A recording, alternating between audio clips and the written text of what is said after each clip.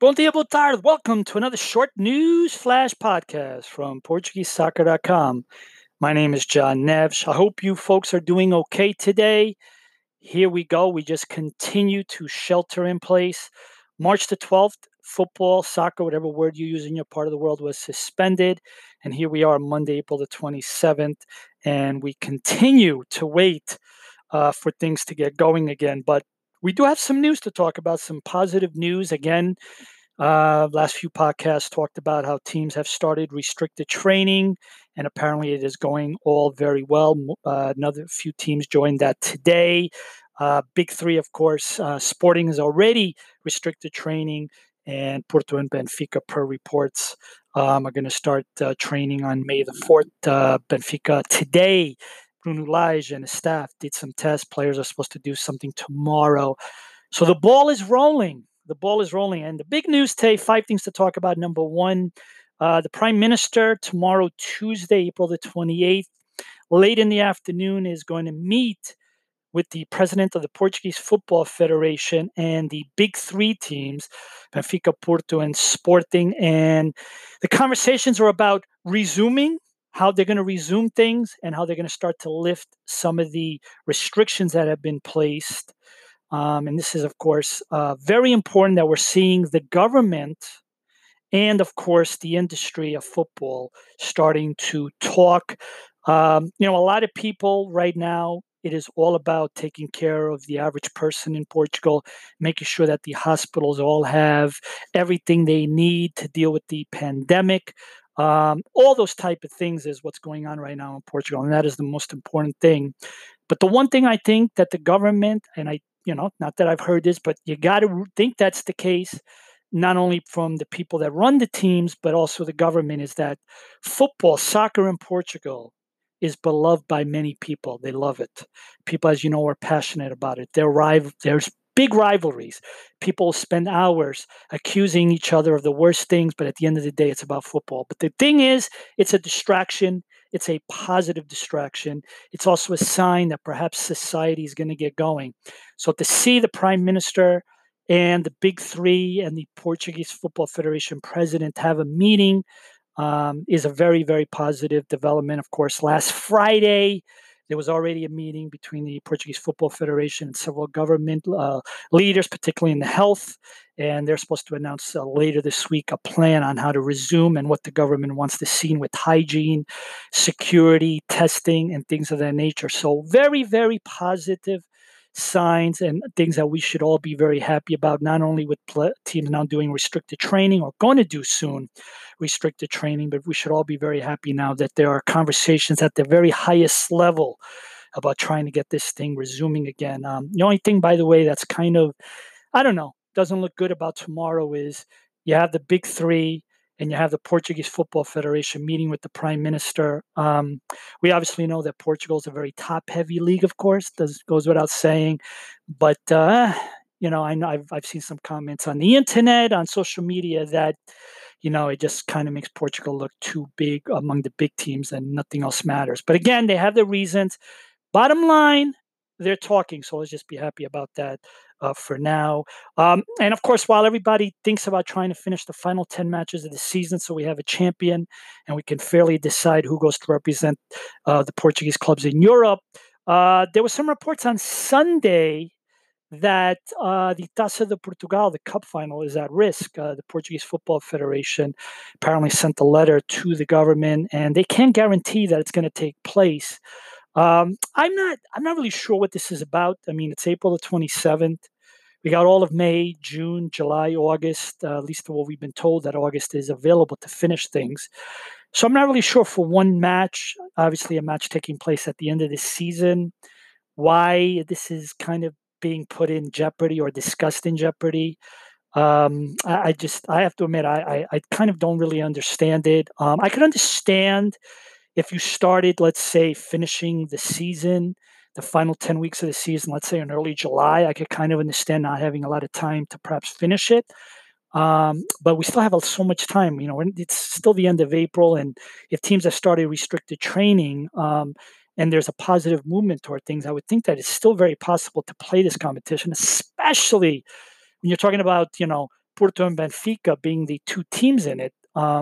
So we'll see what happens. But the federation did say that before they make any decision, they want to talk to Benfica and Porto. So we'll see what comes out of that. But very surprised to see that it was at risk, only because there's still a lot of time left. But of course, common sense says that if you're running out of time, then I could see why that would be happening.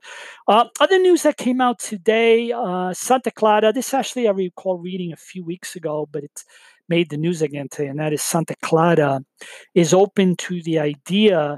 They've got 5 matches at home of the 10 weeks left in the season, and they're open to the idea of playing those matches. Well, would have been their home matches on the mainland and not on their island of the Azores. And apparently, this has to do with number one, like everybody else, and like people in your neighborhood, your city, your county, region, province, whatever it may be. This is just about trying to limit the amount of travel and exposure. And I think the idea is to not bring a lot of people to the islands. And I think that's what this is about, and sort of putting the population first, the most important thing. Now, how that would work, them playing on the mainland, I have no idea. That kind of really wasn't mentioned. When you look at their schedule, they don't play any of the big three at home, so there wouldn't be a worry based on what I've seen of one of the big three having to play them at a neutral stadium and not having that sort of home field advantage working for them.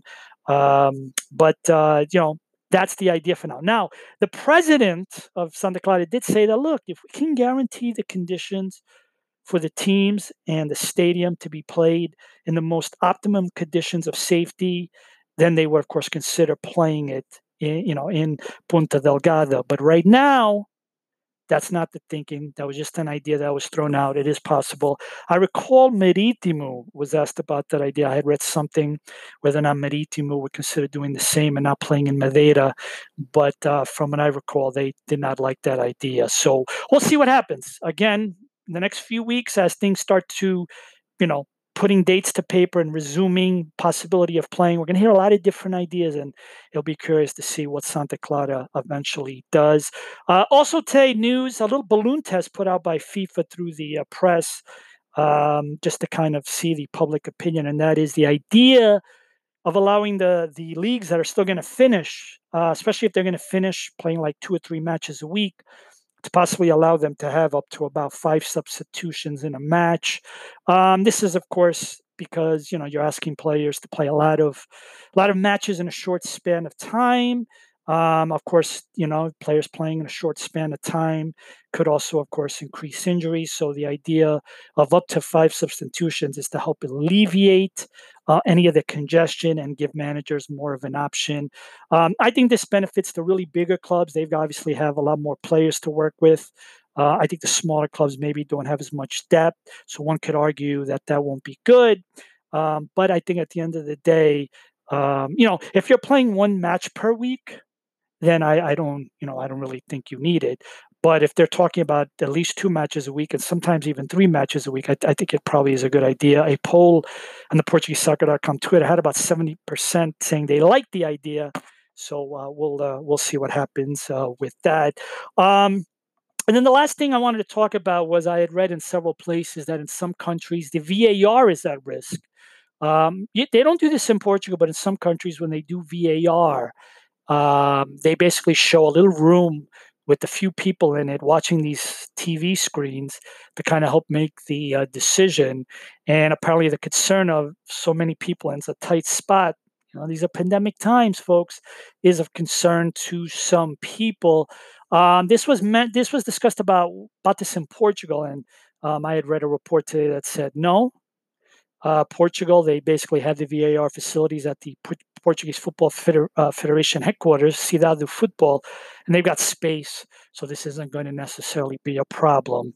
So we'll see what happens with that. But again, in other countries, that is a big concern, but at least in Portugal, it wouldn't be. Today is Monday, April the 27th. Football was suspended on March the 12th. It's been a long time. Like I said in my last podcast, I'll say it again. Feels like such a long time ago when life kind of came to a stoppage and most of us were forced to go indoors, and we of course are all wishing for football. And the good news is we have teams starting to do some training, even if it is restricted. We have the highest levels in Portugal talking about ideas to resume. So there is momentum, and the momentum is picking up every day. And I think that's a very good news. And even though we have things to deal with in our life, like how in the world are we ever going to get a haircut? Um, you know, things are getting better apparently in some parts of the world. The numbers are starting to decrease, and I hope that that's the case in, of course, your part of the world as well. I never thought in my life that I would think a normal, boring day would be something to look forward to. But man, I'm looking forward to the future when things get better, and I can look forward to a normal, boring day because I think we're going to appreciate that a lot more. Folks, I hope you're doing okay. Talk to you soon. Ciao.